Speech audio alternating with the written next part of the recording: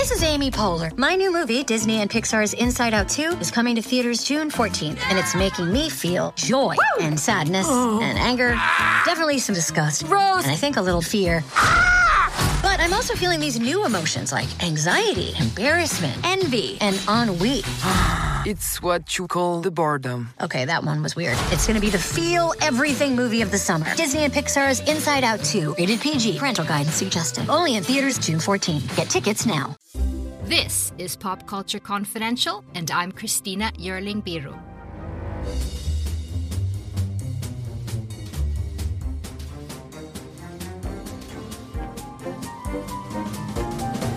Welcome to Pop Culture Confidential's second Venice Film Festival dispatch. I am so happy to have with me here Tom O'Brien from Next Best Picture.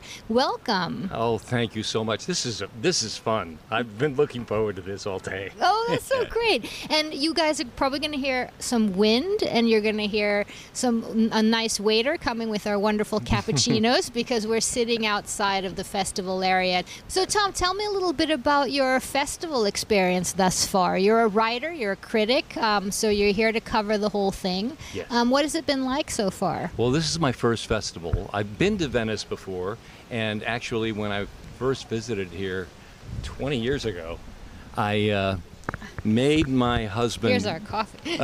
Okay.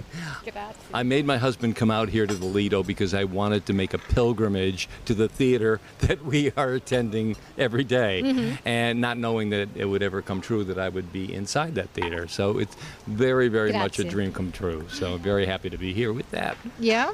And what did you most want to see? What do you expect of this festival this year? Well, I was really impressed with the top-tier level of directors whose films they've done. We have Noah Baumbach and Inarritu and Martin McDonagh and Florian Zeller and Darren Aronofsky.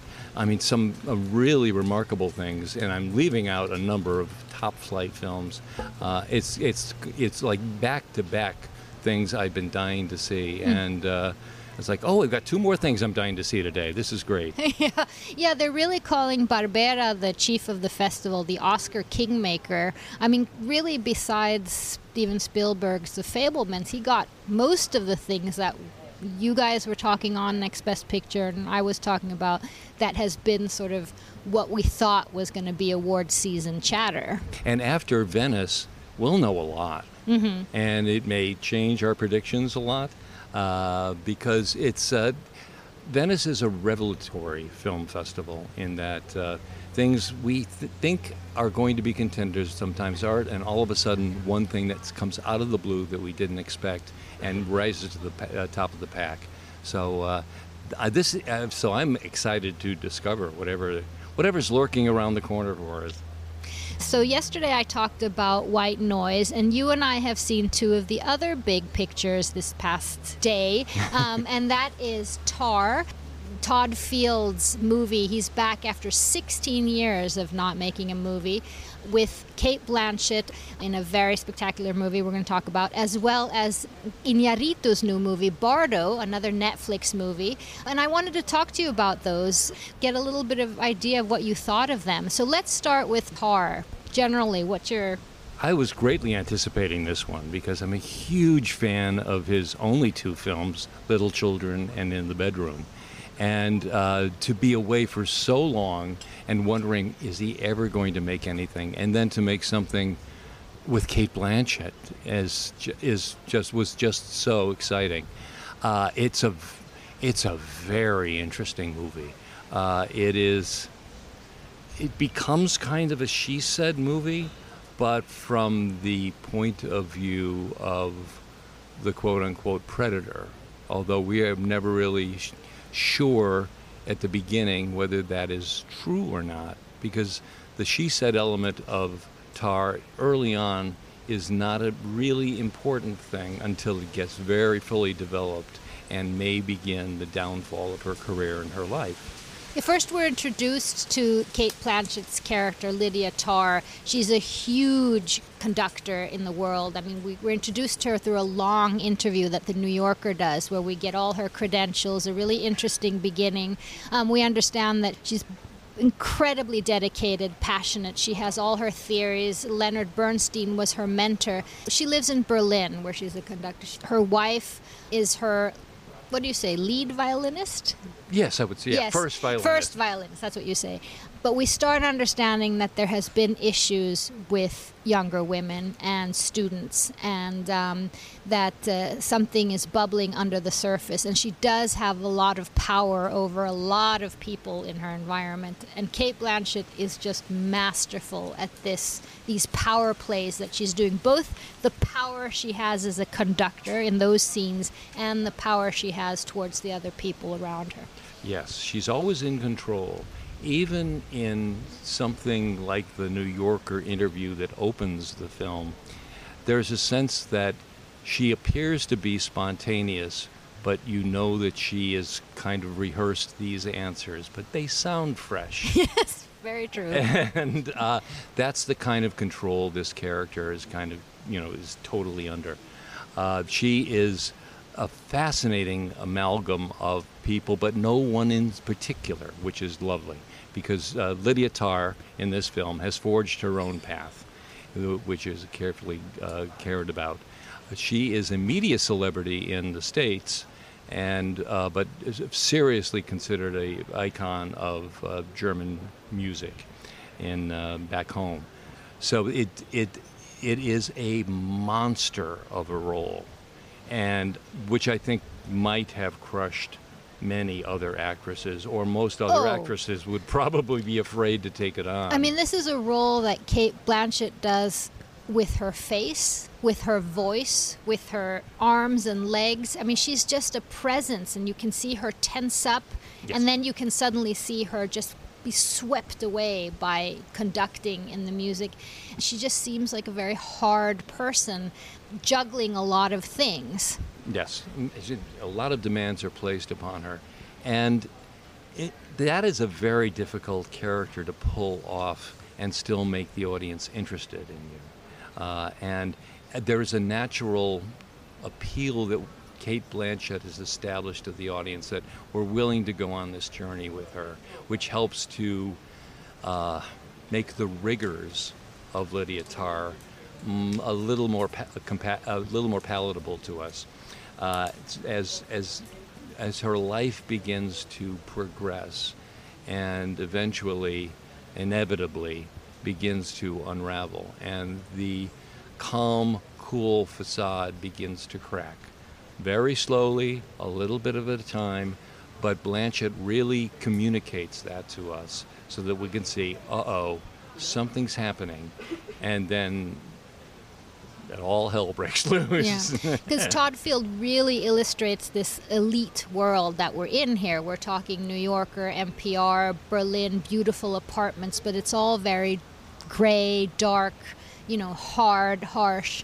And at the same time, I think he's doing a little bit of what we saw in Spencer. He's using a lot of horror elements. Yes. Especially when the tensions start rising, which I think is interesting. But, Tom, there's some very interesting themes. We're saying it's sort of a Me Too movie here. How do we start seeing that?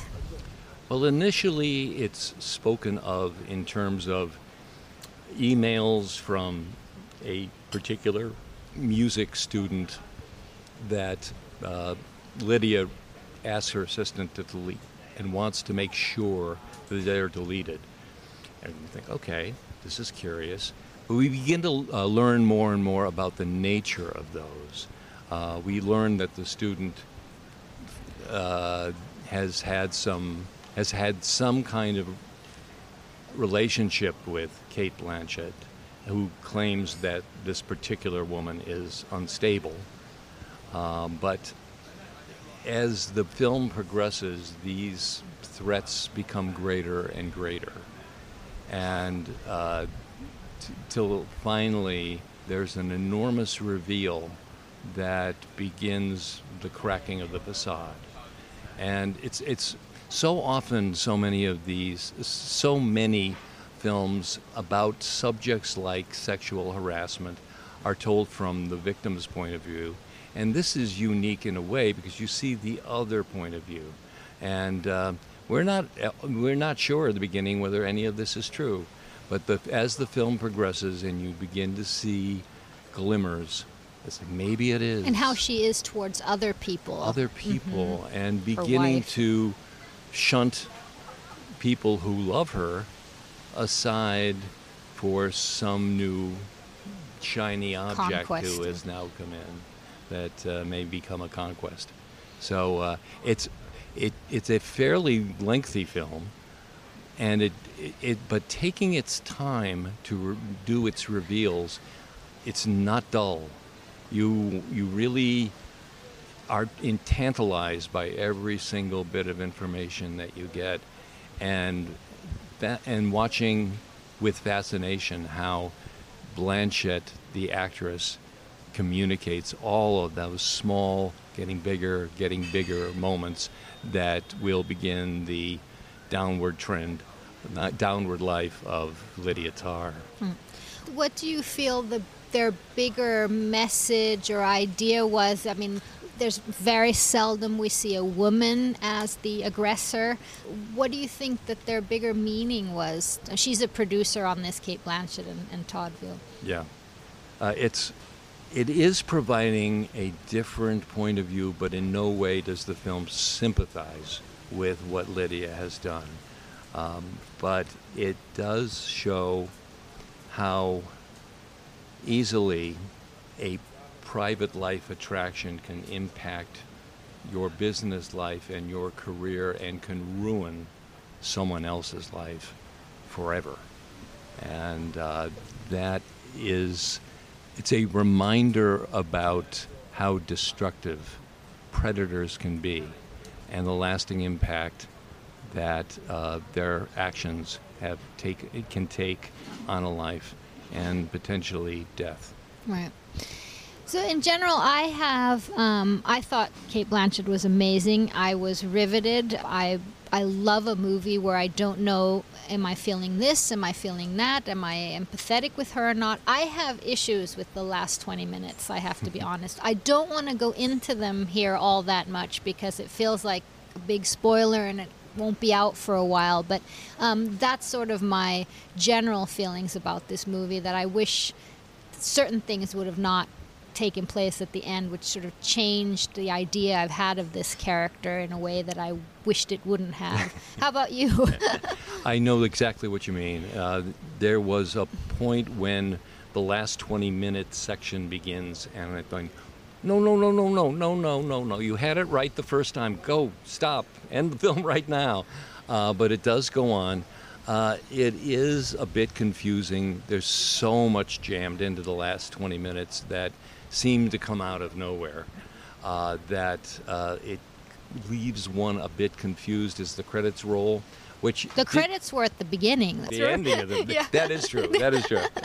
I'm so used to the opposite. Me too. It's But I see it more as a blemish on the film rather than something that severely harms the film. So it's like, I'm going to consider everything I like, which is 95% of the Tár. So I am a fan. Great. Before we move to the next film, you're an Oscar expert. What do you think of the chances in general in award season for Tár? I think that the fact that Todd Field, who has really one of the best track records of getting his actors nominated for acting Oscars. I mean, he's had a grand total of 2 films, and he's gotten 5 nominations for his cast. I think certainly Cate Blanchett is destined to get her next nomination, and it's going to be undeniable. I think you're going to have to consider Cate Blanchett in every discussion of Best Actress going forward. Can it go all the way for the win? I don't know. I suspect it may be more of a critic's film rather than an audience pleaser, and that may stand in its way, but they have given the Oscar to performances in films that are critics' films, so it may be that she may be undeniable, because I've not seen an actress in such a powerhouse role in many, many months maybe even a year or two. So I really think that it's going to be a player. I think that Todd Field coming back is going to have also That's a good narrative. It's a very good narrative. I think Focus knows exactly what to do with it. I think a screenplay nomination is definitely in the cards, possibly even director, because this is really a directorial achievement as well as an acting showcase. And something I really do want to mention, the score. Oh, yeah. Hildur Gudnansdottir, yes, who won for Joker. Yes. And once you win, you're always in the club. And this is amazing. Yeah, this really is. And although the sound nominations generally go to Top Gun Maverick things, this is very much about sound, Mm-hmm. it is about music. And the sound design here is remarkable. And it may be a dark horse in that category, but I see good Oscar things ahead for Tar, and am definitely rooting for Cate Blanchett. Yeah, those sound elements are part of what we were talking about, the horror, because she starts every little sound in her life when she's alone. I mean, she hears the refrigerator whirring, she hears these doorbells from other apartments, and they get louder, and as more tense she gets in her loneliness and her anxiety over what she's done is my view on it. But so that's interesting. Okay, good. I have a little bit of a feeling that this could go the way of Spencer, that this could be a big year for her.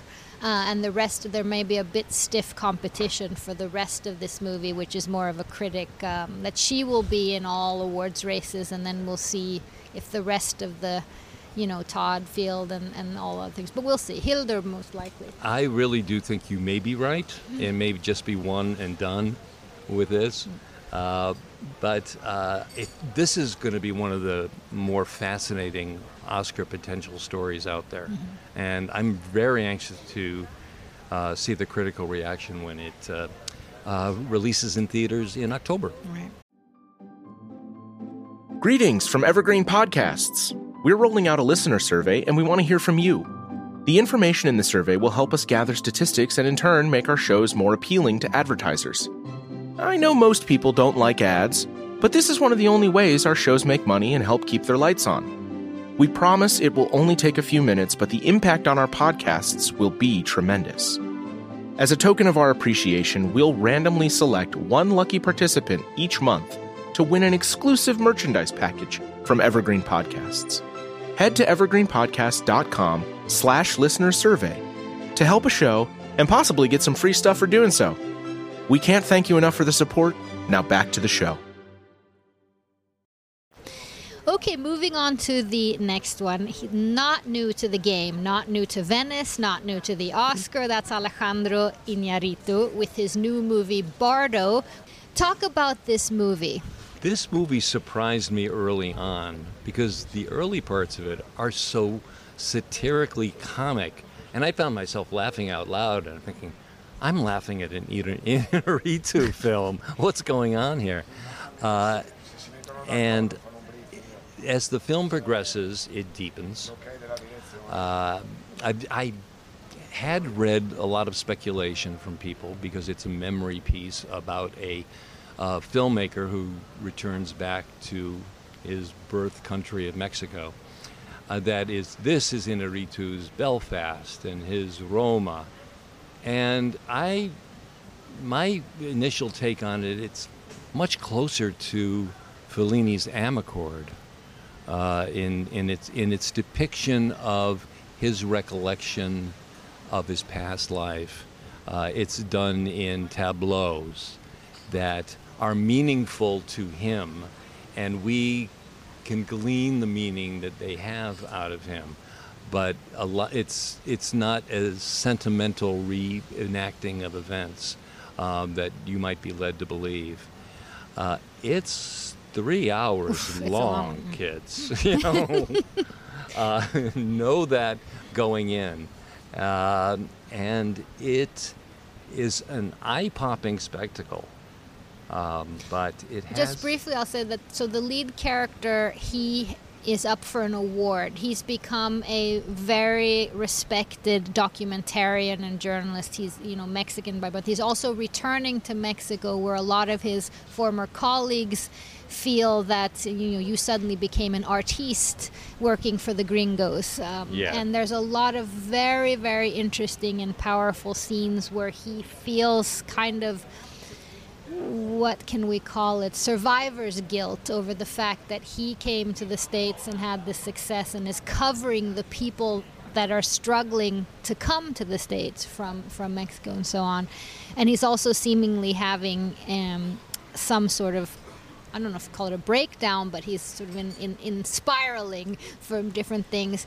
And it uses a lot of magical realism. It starts with a very spectacular birth scene, which I won't give away, but and things like that. I think what I just described is really, really interesting. I was fascinated by those parts. For me, it took on a little bit too many threads and also too many...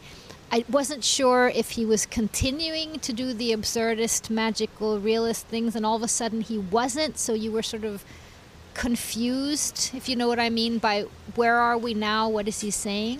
Yes, it's those moments in movies where something fantastical happens and you think, wow, what's going... And then someone wakes up and it's all a dream. Mm-hmm. There are too many instances of those things here. And after a while, you see something that's interesting and you don't trust it. Should I invest myself in it? No, because the rug's going to get pulled out from me in 30 seconds. So why should I really care about it? And it becomes cumulative, that effect. So the spectacularly unusual things that are shown here really work to lesser and lesser effect as the film goes on. And that's a big problem in getting your audience to trust you, because they have some very strong through lines here. They've established some stories, some themes that are very potent, and in the final mix, very emotionally powerful at the end. But they're gummed up along the way by these diversions and sidetracks, mm-hmm. and we lose a lot of the power that they would have engendered. And that's what's kind of frustrating about it. Yeah, I kind of wish he would have either gone even more absurd, continued on that line, because I loved several of those themes. Or it's like he was unsure of himself, that to go here or there. And I think there's a great 2-hour movie in this. Mm-hmm. I'd love to see that. Yeah, there's an hour we can snip over here. But have you been? Iñárritu's such a divisive. People are really like, oh, I love him. I loved Birdman, or I didn't like Birdman. How has he been for you historically? With the. Just present. There are those of us Next Best Picture who respect him and like him, and others that respect him and don't like him. But so that is it's very much out there. I became a big fan from his film Amores Perros. Mm-hmm. That just knocked me silly, and I said, "This is a guy who has an eye," and I've been following his career very closely. Some hits, some misses. I was a big fan of Birdman. I know some people aren't. Oh, I loved it too. I know some people aren't. I know. I'm really. And I think of all of his films, this film is closest to Birdman. Yes, it's sort of the anxiety of being an imposter. Am I supposed to be here? Am I supposed to, like in that one, in Hollywood versus the theater, and this one, am I a real documentarian or am I not? I felt the strongest part of this film of Bardo was how difficult it is to leave your home country and come back, and how you never feel, which has been a strong part of my life and my, my mother and so on who left Spain, and that you never feel at home anywhere. You're an imposter here, you're an imposter there, and those elements of the film I thought were very strong, and they could have made even more of that for his entire family. Because that's something that a large part of an audience can identify with, people who've moved to another country. Especially a country, with these issues that he's dealing with here with, the Mexican border, and and things like that. I mean, these are a lot of feelings that he has to his life in the States compared to what it would have been if he would have stayed in Mexico as a journalist. Yeah, it's so there is a lot of meat here, and but there's also quite a bit of self-indulgence. Yes. And that pained me to see, because I started talking to myself. It's like, come on, get to what the good stuff is. And though there are, I think Inarritu has some spectacularly showy directorial flourishes in it. Oh, yeah. There is a scene in a nightclub with a moving camera that is, I think, his homage to Goodfellas. And it's quite spectacular and really wonderful. And and I think the entire cast is very good, because it's this kind of magical realism is a tricky thing to pull off and still maintain a believable character. And across the board, they deliver in that. That's the frustrating thing about it. There's so many. It's not their fault. The performance. No, that's not where the issues are. There's so many good things in this, and I would probably still rate this a 7 out of 10, because of just how good the good things are. Right. And I just wish there were more of them, or less of the other stuff. So, but nonetheless, it'll be interesting to see how it plays on Netflix. Who is going to be the audience for a 3-hour journey like this? This is competing with, like, The Floor is Lava, or you're watching the 3-hour Inarritu movie about the Mexican filmmaker. I mean, I'm wondering who's going to sit down for this. I think, God love Netflix, this film probably couldn't have gotten made without their money. But ideally, and if you live in a city where you can see this in a theater and want to see this, being in a darkened room, watching these images come to you, I think would be the ideal way of seeing it, because I'm not quite sure how they'll play on a 26-inch screen. Yeah. Yeah, Netflix has 4 big movies here, and all of them are really interesting, but not maybe the broadest streaming fare that we'll see this year. We have White Noise, Bardo, Romain Gavras' film Athens and Blonde, yes, which may be the one that will draw most eyeballs, since it's about Maryland. But okay, so this is a director who is very beloved by the Academy, what do you think about this one? Will they welcome him with open arms with Bardo? I don't know whether there's going to be buyer's remorse for giving him a second Oscar so quickly. That could certainly happen. But every year there is one breakout foreign language film that usually wins the International Feature Prize and gets a few, even a surprise tech now and then. This could be that, but I'm not quite sure it's good enough. Mm-hmm. It does introduce itself with comedy, which will draw an audience in, but once it gets to its more fantastic parts, I don't know whether the audience will stay. Mm-hmm. Well, remains to be seen. We have another week or so left. Tom, thank you so much for taking your time. Christina, this has been a joy. Thank you so much. This is great, and I love talking about these movies. Yes, and we'll talk again soon. Thank you so much. Thanks. Take care. You've got questions, we've got answers. Business leadership, ownership, and sales can be challenging. Tune into the Accelerate Your Business Growth podcast to learn from the world's experts. Join me, your host, Diane Helbig, as I chat with people who have expertise in various areas of business. You'll enjoy the lively conversations that are focused on providing you with the ideas, tips, and suggestions you need to realize greater success. Get what you need for your business when you need it from the people who have the answers.